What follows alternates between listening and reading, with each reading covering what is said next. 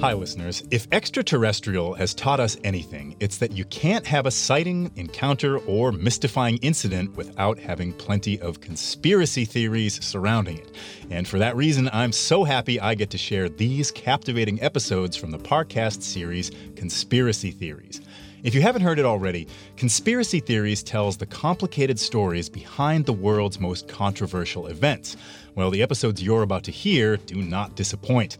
They're about the ancient astronauts, and they explore the remarkable feats of construction achieved in the ancient world.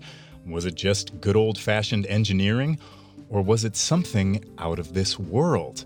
You can discover more cover-ups and questionable truths by following Conspiracy Theories on Spotify. New episodes premiere every Wednesday. Listen free on Spotify or wherever you get your podcasts.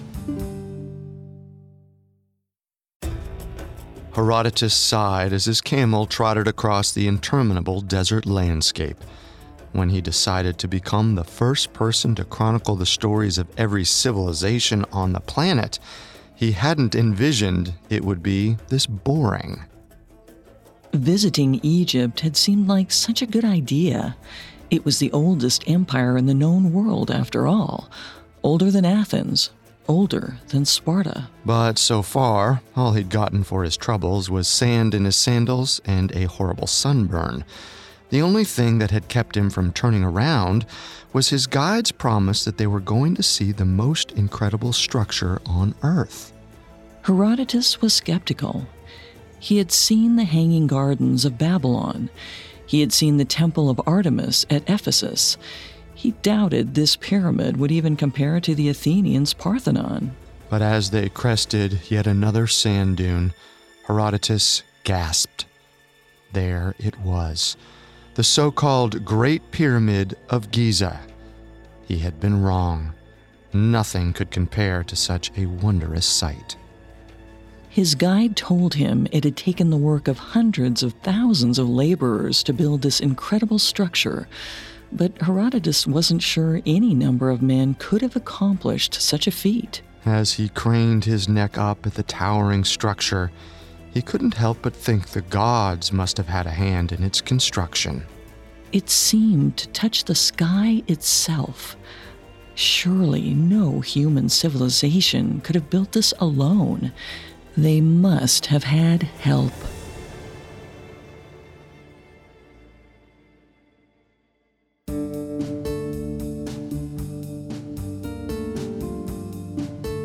Welcome to Conspiracy Theories, a Parcast original.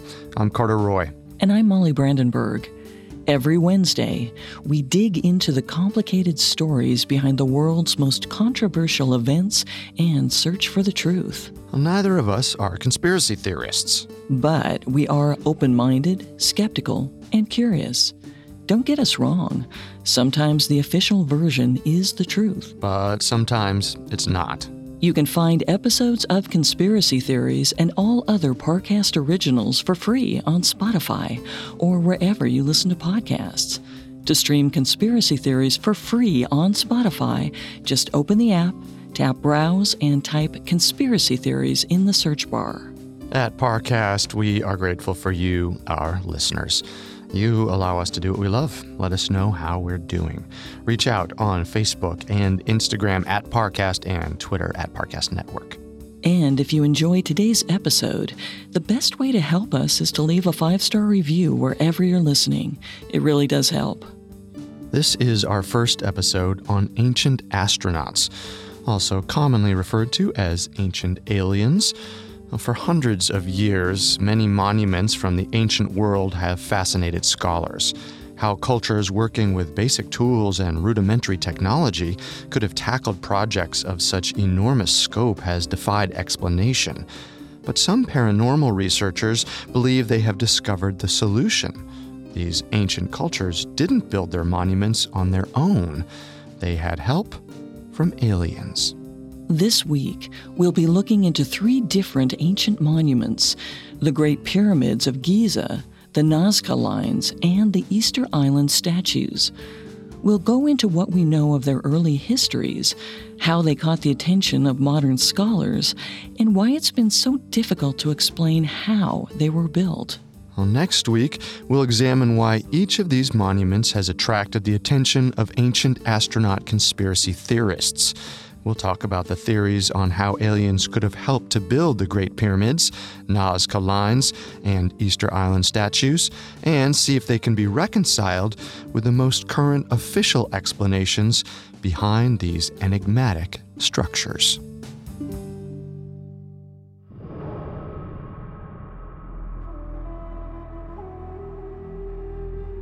There's an Arab proverb that says, "Man fears time, yet time fears the pyramids." Indeed, these iconic monuments, which stand just outside the city of Cairo, seem to exist outside of time itself. Built during the reign of the pharaoh Khufu between 2589 and 2566 BCE, the largest pyramid in the Giza complex rises to an impressive height of 479 feet. Each side of its square base measures 754 feet. It is comprised of some 2 million granite and limestone blocks, each one weighing about 2.5 tons. To put that in perspective, the Great Pyramid was the tallest structure in the entire world for over 3,800 years, until the construction of Lincoln Cathedral in 1311. But before we get into how the pyramid was built, we need to understand why it was built and ask ourselves if ancient astronauts would have any motivation to help construct it. Well, most likely, the pyramid was built as an elaborate tomb for Pharaoh Khufu. But pyramids weren't always the go-to construction for Egyptian royal tombs. When the Egyptian culture was first starting to coalesce in around 5500 BCE, the dead were buried in shallow oval pits with provisions for the afterlife. These items, known as grave goods, included valuable pieces such as jewelry and pottery, as well as food that would help sustain them. But the problem with leaving grave goods in such an unsecured manner was that the living could easily steal them. To combat this issue, in around 3200 BCE, wealthy Egyptians started covering their tombs with mud brick structures, known today as mastabas. As Egyptian society became more prosperous, the mastabas covering the pharaoh's tombs became larger and larger. By the time Pharaoh Djoser came to power around 2670 BCE, well, not just any mastaba would do. To help his king create the grandest tomb yet, Djoser's chief advisor, Imhotep, devised a plan. He would stack multiple mastabas on top of each other. In order to prevent the structure from collapsing in on itself, Imhotep decided to build the mastabas out of stone rather than mud bricks. The structure was a series of 6 stacked mastabas, each one smaller than the last. The end result was a tiered or step pyramid, the oldest in the world. It still stands today at the ancient site of Saqqara, south of Cairo. Once Djoser's step pyramid was built, his successors naturally wanted to improve upon its design. To that end, when the pharaoh Sneferu took the throne in around 2613 BCE, he wanted to build a larger, smooth-sided pyramid. After 2 unsuccessful attempts, his architects were able to erect what is known as the Red Pyramid, the first true pyramid in Egyptian history.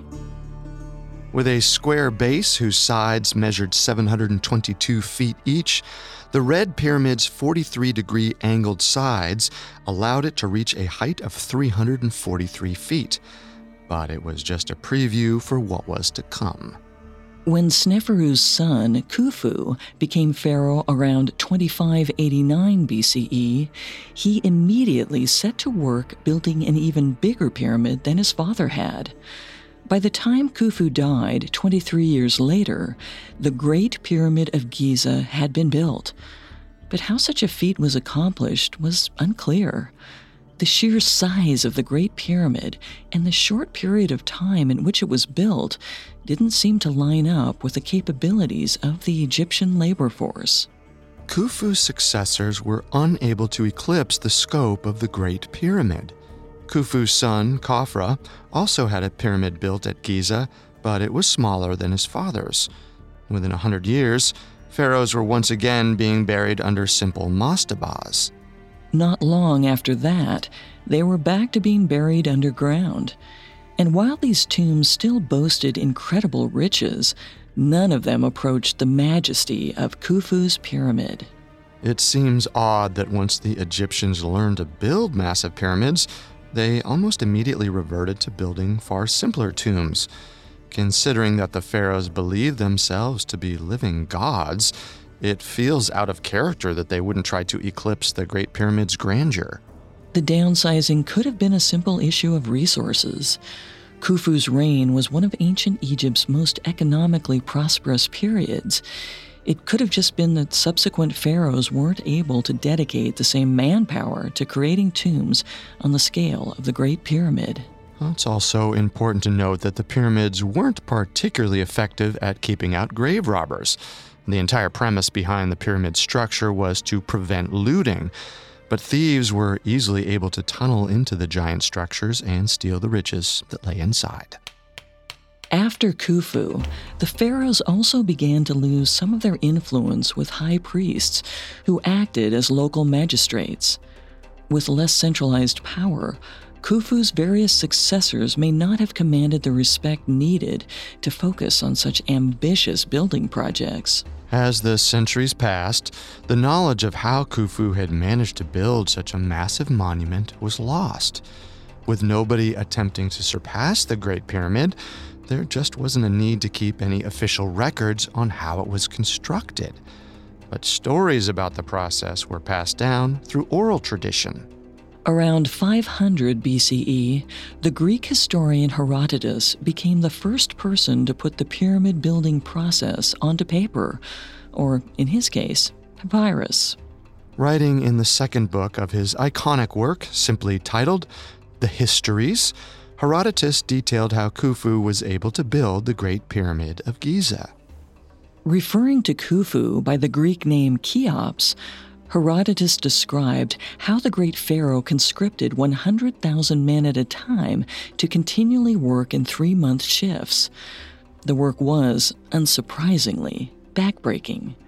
According to Herodotus, quote, "Some were appointed to draw stones from the stone quarries in the Arabian mountains to the Nile, and others he ordered to receive the stones after they had been carried over the river in boats, and to draw them to those which are called the Libyan mountains." Once the stones reached the Giza Plateau just outside of Cairo, quote, "The pyramid was made like stairs, which some call steps and others tiers.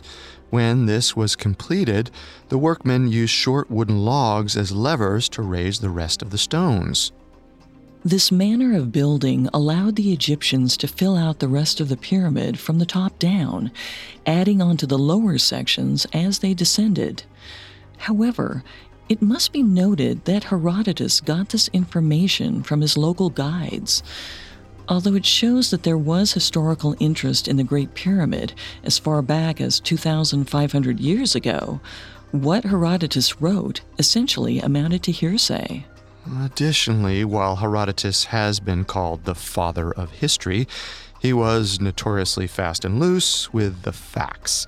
Even in his own time, he was known to have exaggerated aspects of the Battle of Marathon in 490 BCE, and modern scholars have pointed to an account of fox-sized ants digging up gold dust in Persia as evidence that Herodotus wasn't the most reliable source for accurate information. A few hundred years later, the proverbial waters were further muddied when the Greek historian Diodorus Siculus presented an alternate account of how the pyramids were built. Sometime between 60 and 30 BCE, Siculus wrote, quote, "The edifices were raised by means of earthen ramps, since machines for lifting had not yet been invented." But with no written records from Khufu's time, there was no way to verify if either of these accounts were accurate. And once the Romans conquered Egypt in around 30 BCE, the Great Pyramid lost much of its cultural significance. Rather than serving as the symbol of an empire's enduring legacy, it was reduced to little more than a specter of the past. By the time of the Arab invasions of Egypt during the 7th century CE, the area around the Great Pyramids of Giza was in ruins. The pyramids themselves still stood sentinel over the landscape, but there was little else around them to draw visitors. However, a few hundred years later, Western culture became familiar with the Great Pyramids when European soldiers traveled to the Middle East to fight in the Crusades. As word began to spread of these incredible structures, European travelers started to travel to Egypt. Many of them incorrectly believed the pyramids were the biblical granaries of Joseph. Well, the theory originated from a story in the Old Testament, in which Joseph helped the Egyptians survive a 7-year famine by storing grain. A 14th century travel memoir called the Book of John Mandeville described the pyramids of Giza as, quote, Joseph's granaries, which he had made to store the wheat for hard times. Egypt fell under Turkish rule in 1517.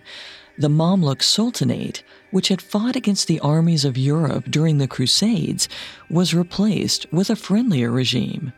It suddenly became possible for Europeans to visit the pyramids and study them for themselves. In the late 1630s, English astronomer John Greaves visited Egypt and conducted a survey of the Great Pyramids of Giza. He collected Arabic, Persian, and Greek manuscripts, which allowed him to conclude that the pyramids had been built by Khufu and his successors, not by biblical figures. Greaves also visited the pyramid's interiors. He saw Khufu's empty sarcophagus, confirming that the pyramid had been used as a tomb, not as a granary. In his study of ancient texts, Greaves also uncovered Herodotus and Siculus's accounts of how the pyramids had been built. Verifying Herodotus's claims that the builders had utilized wooden levers was nearly impossible, since there was almost no chance any of the levers would have been preserved.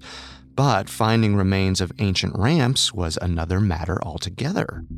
As the field of archaeology became more established in the 1800s, remains of ramps were discovered at several pyramid sites across Egypt. However, none of them were at Giza. With no physical evidence to investigate in the immediate area, experts were once again reduced to speculating about how the Great Pyramid had been built. To achieve the height needed, a single long ramp would have had to extend past the plateau on which the pyramid was built, which is a highly improbable setup.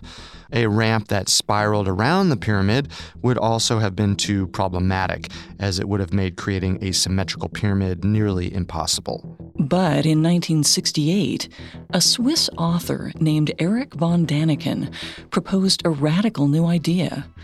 Considering the sheer scope of the effort and resources required to undertake such a project, von Daniken was certain the ancient Egyptians wouldn't have been capable of building the Great Pyramid on their own. He believed that they had help, and that help came from outer space.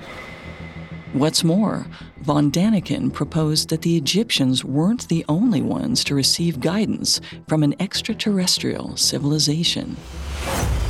Coming up, we travel to the arid Peruvian desert and look into the history of the mysterious Nazca lines. And now, back to the story. The Great Pyramid of Giza has mystified scholars for thousands of years, with nobody able to provide a concrete answer as to how such a massive structure was built. Swiss author Erich von Daniken posited in 1968 that the Egyptians built the Great Pyramid with the help of an extraterrestrial civilization. But according to von Daniken's theories, the Egyptians weren't the only culture these aliens helped. He also believed that 2,500 years after they helped the Egyptians build the Great Pyramid, they provided guidance to the Nazca people, located on the southern coast of modern-day Peru. The Nazca civilization first emerged between 200 and 100 BCE as a collection of chiefdoms united by a shared culture, rather than a single political authority. Although the population of 25,000 was spread across an area of about 10,750 square kilometers, the Nazcas had a large urban center at a village called Ventia. Since Ventia was located on an arid plain, the Nazca devised a system of underground aqueducts, galleries, and cisterns to ensure they always had a consistent water supply. This easy access allowed them to culturally prosper, and they developed elaborate ceramics and textiles. The Nazca's art was mostly pottery, and the etchings usually depicted their religious beliefs. Along with showing religious ceremonies involving hallucinogenic trances, the Nazca liked to portray their various deities. While many of the Nazca's gods were represented as animals such as birds and fish, some were human in nature. But one, known as the oculate being, looked anything but human.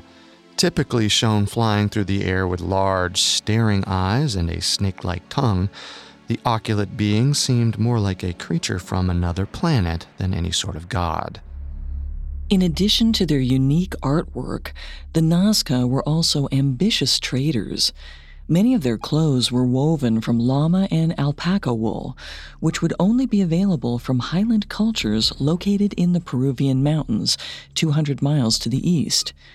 Additionally, some Nazca mummies have been discovered with headdresses bearing feathers from faraway rainforest birds. It's incredible that they'd be able to trade over such large distances. Well, perhaps there was more to what they were doing than met the eye.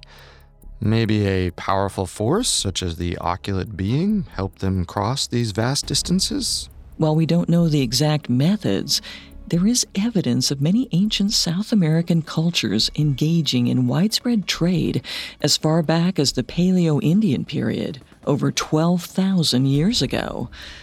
We know that the Inca people had an extensive road network, and the powerful inland rivers would have made trading easier as well. With consistent access to water and willing trade partners, the Nazca people were able to flourish for over 600 years. But sometime around 500 CE, their civilization started to decline, possibly due to severe flooding. By 750 CE, the Wari people had conquered the Nazca. Although the Wari adopted many of the Nazca's artistic traditions, the rest of their culture fell by the wayside. With no written records to preserve their history, they soon faded from memory altogether. But 750 years later, an unexpected arrival brought renewed interest in lost cultures, such as the Nazca. Spanish conquistadors landed in South America in the early 1500s. In their bloodthirsty quest for riches, they combed over every inch of the continent that they could, and that included the arid deserts of southern Peru. One of these conquistadors was Pedro Cieza de Leon, a writer who traveled throughout Peru, chronicling what he saw. With little in the way of earthly riches, the Nazca's former territory didn't hold much interest for him. What De Leon really wanted was to find some gold, which would raise his stature in the Spanish royal court. But so far, all he had found on this arid coastline was some painted pottery. Sure, it was pretty, but if it didn't glitter, it was useless. As De Leon traversed stony desert plateaus, he noticed long white lines dug a few inches into the ground. He didn't think much of them, assuming they were trail markers to help travelers orient themselves in this vast landscape. He had no idea he was looking at one of the most significant archaeological sites on the planet. 80 years later, a Spanish magistrate named Luis de Monzon happened to be traveling over the same plateau. Like Pedro Cieza de Leon, he didn't find the area particularly remarkable, but he did take notice of the strange lines carved into the ground. De Monzon asked the area's indigenous people who created the lines. They told him it was a people called the Viracocha, who had descended from a powerful sky god of the same name, but they declined to say what the line's exact purpose was. For the next few centuries, nobody seemed to pay this area in the Peruvian desert any mind. But in the late 1800s, Local residents started collecting the well-preserved pottery that lay in the ruins of ancient settlements. These pieces soon attracted the interest of the European art community. Over the next few years, scholars flocked to the area to learn more about the civilization that had made these incredible painted ceramics. With no written records to indicate what the people called themselves, researchers named them the Nazca, after the valley in which most of the artifacts had been discovered. In 1927, Peruvian archaeologist Toribio Mejia Cespe was hiking in the mountains around the former Nazca territory, taking a break from his studies to enjoy the area's dramatic beauty. As he stopped to take in the view, Cespe noticed strange lines stretching across the plateau below the hills. Unbeknownst to him, he had stumbled upon the same lines that had caught the attention of the Spanish conquistadors several centuries earlier.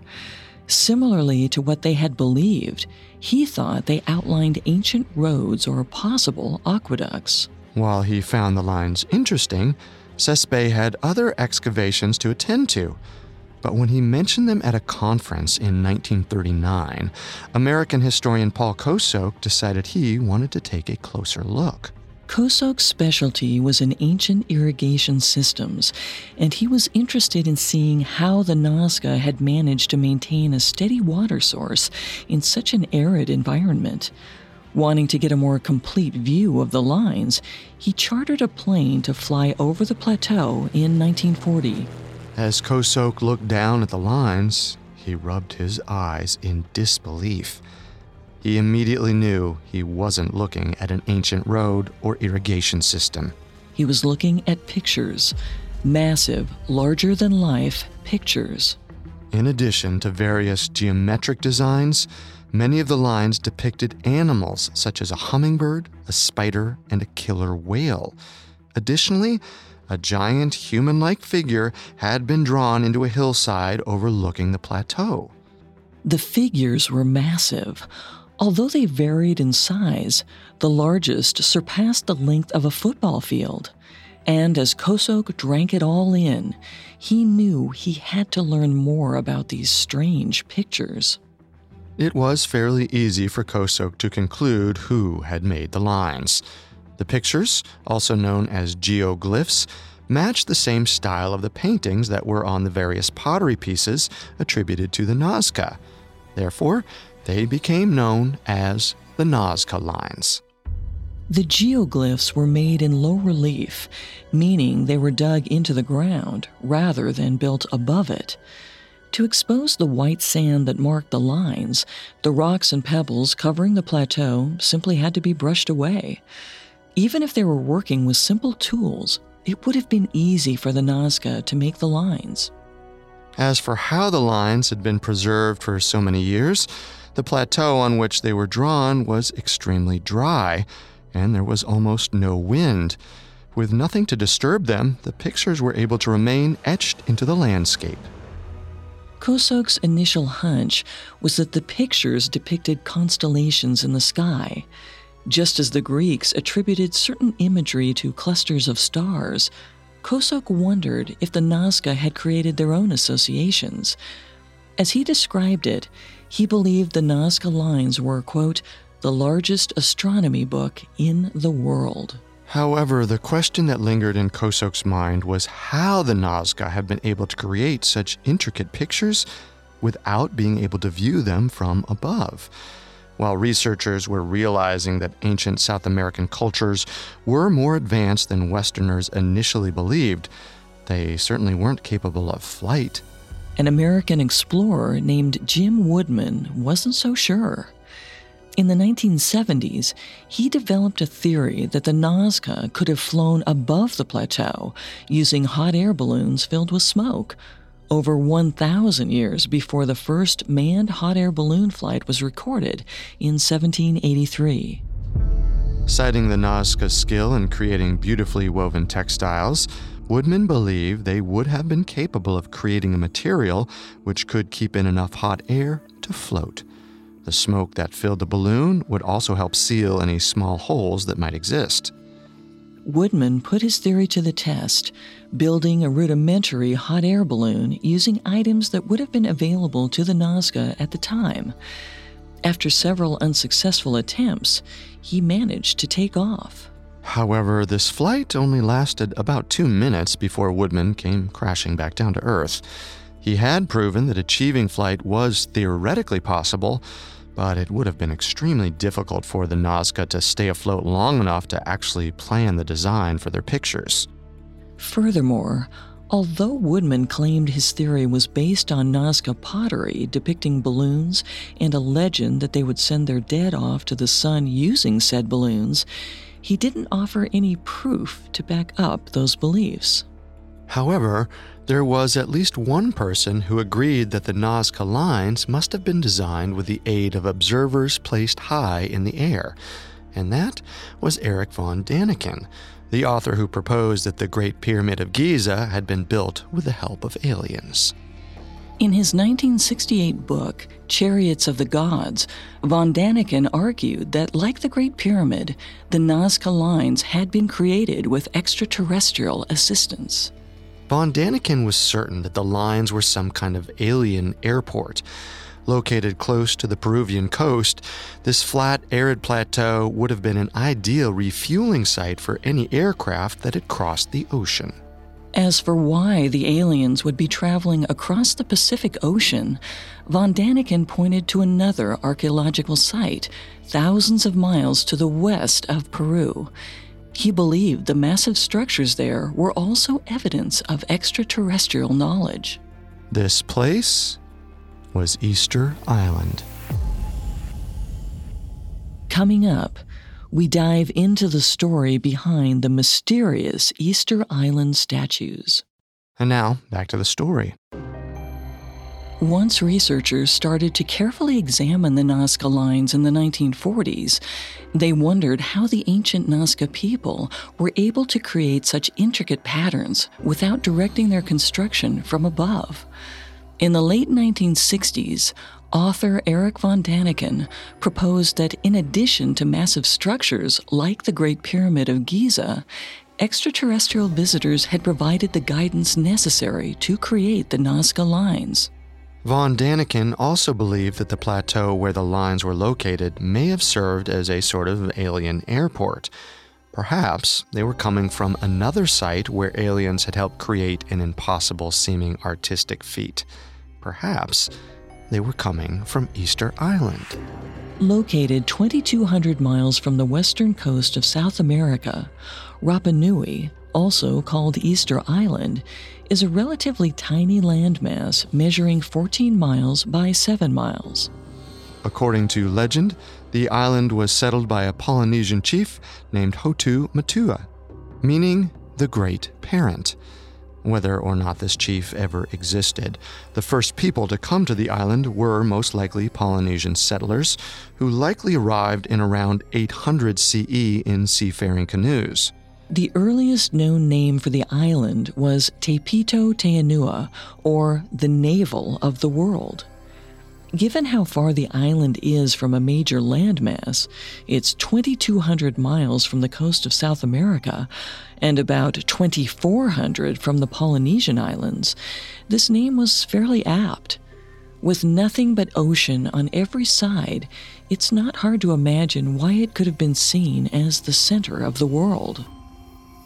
Deciding to stay on the island rather than continue onward, the people known as the Rapa Nui started building imposing monumental statues called moai. Carved out of stone from the slopes of a volcano on the southeast side of the island, the moai were a key part of the Rapa Nui's religion.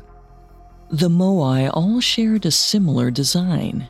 Standing up to 30 feet tall, they had straight-back torsos with hands resting on slightly rounded bellies. But while they didn't have the sculpted physique of an ancient Greek statue, they still conveyed a sense of power and authority. That's because of their proud, serious faces. With only slight variations in design, their long noses, extended ears, and furrowed brows gave the impression that the moai were not to be trifled with. And for the Rapa Nui, they weren't. A major part of the Rapa Nui's belief system was ancestor worship. They believed that if their ancestors were properly revered, these forebears would bestow them with mana, a mythical force that conveyed power, prestige, and prosperity. And the best way to worship their ancestors was by building moai. Because mana was transmitted through the statues, bigger and better moai led to increased mana. Over the next 1,000+ years, the Rapa Nui divided into several tribes. While the designs of their respective moai stayed the same, each tribe competed to build the biggest, most sophisticated-looking statues. In 1722, the Rapa Nui's isolation was broken when the Dutch navigator Jacob Roggeveen arrived on its shores. He landed on Easter Sunday, which is how the island got its westernized name. Although he didn't stay long, Roggeveen was mesmerized by the nearly 250 moai that stood sentinel on the island shores. The next European visitors came to the island in 1770 when the Spanish Viceroy of Peru sent a small expedition to Rapa Nui. Like Jacob Roggeveen, they marveled at the near ubiquitous moai. In addition to the 250 that made a ring around the island, another 600 or so were scattered across the island's 63 square miles. Over their 4-day survey of the island, they estimated its population was around 3,000 people. But something confused the European visitors. For one, the island was practically barren, with no trees over 10 feet tall. If the Rapa Nui were left in total isolation for almost 1,000 years, how could they have survived in such a difficult landscape? Furthermore, the lack of trees meant it would have been next to impossible to transport the giant moai statues from the volcano quarry to their various resting spots around the island. Considering the lack of manpower in the small community, a brute force solution wouldn't have been possible. Unfortunately, the Rapa Nui themselves weren't able to provide many answers. Although they showed the Spanish visitors how they survived by farming crops such as sweet potatoes, the generations currently alive had no idea how the moai had been placed. Apparently, it had been over 100 years since any moai were removed from the volcanic quarry, and nobody had bothered to maintain an oral history of how they had been placed. Or perhaps they were forbidden to. At some point in these intervening years, a new religion had overtaken the moai ancestor worship, the cult of the Birdman. Sometime in the late 1500s, natural resources on the island started to dwindle. Seabirds and their eggs became one of the only consistent sources of nourishment, and at some point, some of the islanders began to worship a god that was half bird, half man. But the Spaniards hadn't come to Rapa Nui to learn about the indigenous people's culture. They had come to evaluate the island as a potential resource. And although they left it alone for the next century or so because of the island's lack of useful natural resources, they eventually returned to collect a different kind of resource. In December 1862, a fleet of 8 ships arrived from Peru to force the Rapa Nui into slavery. During this raid, they captured about 1,000 islanders. Amongst the captives were the island's king, his son, and all their ritual priests. Upon arriving in Peru, the enslaved Rapa Nui were treated so badly that over 90% of them died within 1 or 2 years. Outraged at what was happening, the Catholic Bishop of Tahiti led a public outcry against the Peruvian government. The surviving slaves were returned to the island, but a smallpox epidemic broke out en route. Only 15 Rapa Nui made it back to their homeland alive. The smallpox then spread across the island, decimating the remaining population. By the 1870s, only a few hundred Rapa Nui were left. Around the same time, the Rapa Nui's culture was further affected when missionaries arrived to convert them to Catholicism. On January 2, 1864, a priest named Eugène Hérault arrived on the island to begin a 9-month conversion effort. As he visited the remaining indigenous people's villages, Ero was shocked to discover hundreds of wooden tablets bearing what appeared to be some sort of hieroglyphic writing. According to the Rapa Nui, the tablets were historical chronicles, lists of people who had been killed in combat, and compendiums of war refugees. If deciphered, they might have been able to provide insight into how the Rapa Nui had built the Moai. Unfortunately, none of the surviving Rapa Nui could read them. Apparently, the ability to read the script, which was called Rongo Rongo, had been restricted to the ruling class and high priests, who had all died after being enslaved. Incredibly, Rongo Rongo was the first writing system discovered in an indigenous Polynesian culture. It was one of the few written languages that developed wholly independently of any other culture in the known world. This amazing fact also meant that there was no comparable writing system to help translate it. Tragically, this potentially valuable source of information on the Rapa Nui culture was all but useless. By 1888, Rapa Nui's indigenous population became even more marginalized when the Chilean government annexed the island and leased its land to sheep farmers. But the enigmatic Moai were left standing. As the years passed and travel to Rapa Nui became more accessible, researchers and tourists alike eagerly came to examine the Moai. Especially with the indigenous population reduced to only a few hundred people, it seemed inconceivable that even with thousands of years to do it, the Rapa Nui could have carved and transported the Moai.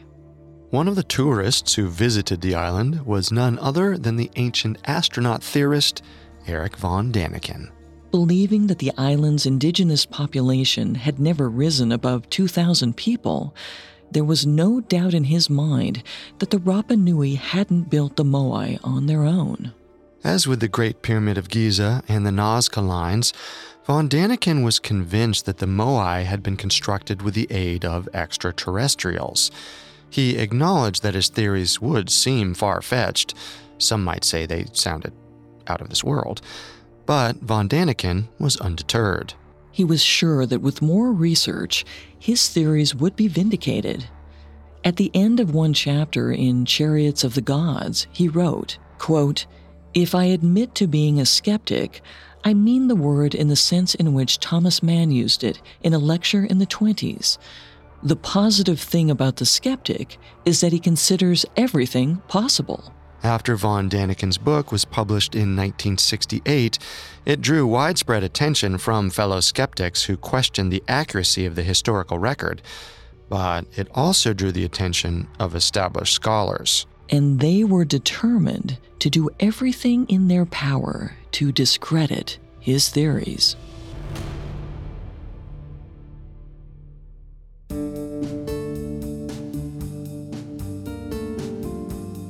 Thanks for tuning in to Conspiracy Theories. We'll be back on Wednesday with a new episode. In Part 2, we'll look into whether the Great Pyramid of Giza could have been a waypoint for extraterrestrial mapping, if the Nazca Line served as an alien airport, and if the Moai represented a powerful visitor from the cosmos.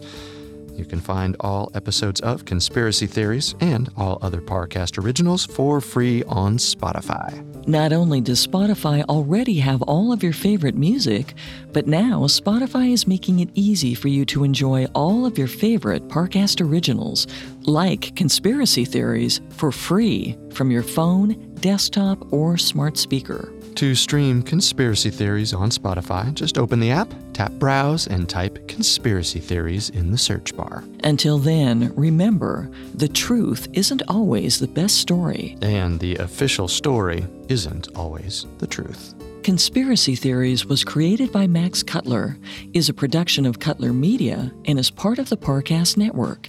It is produced by Max and Ron Cutler, sound design by Russell Nash, with production assistance by Ron Shapiro and Paul Mahler. Additional production assistance by Maggie Admire and Freddie Beckley. Conspiracy Theories is written by Alex Benedon and stars Molly Brandenburg and Carter Roy.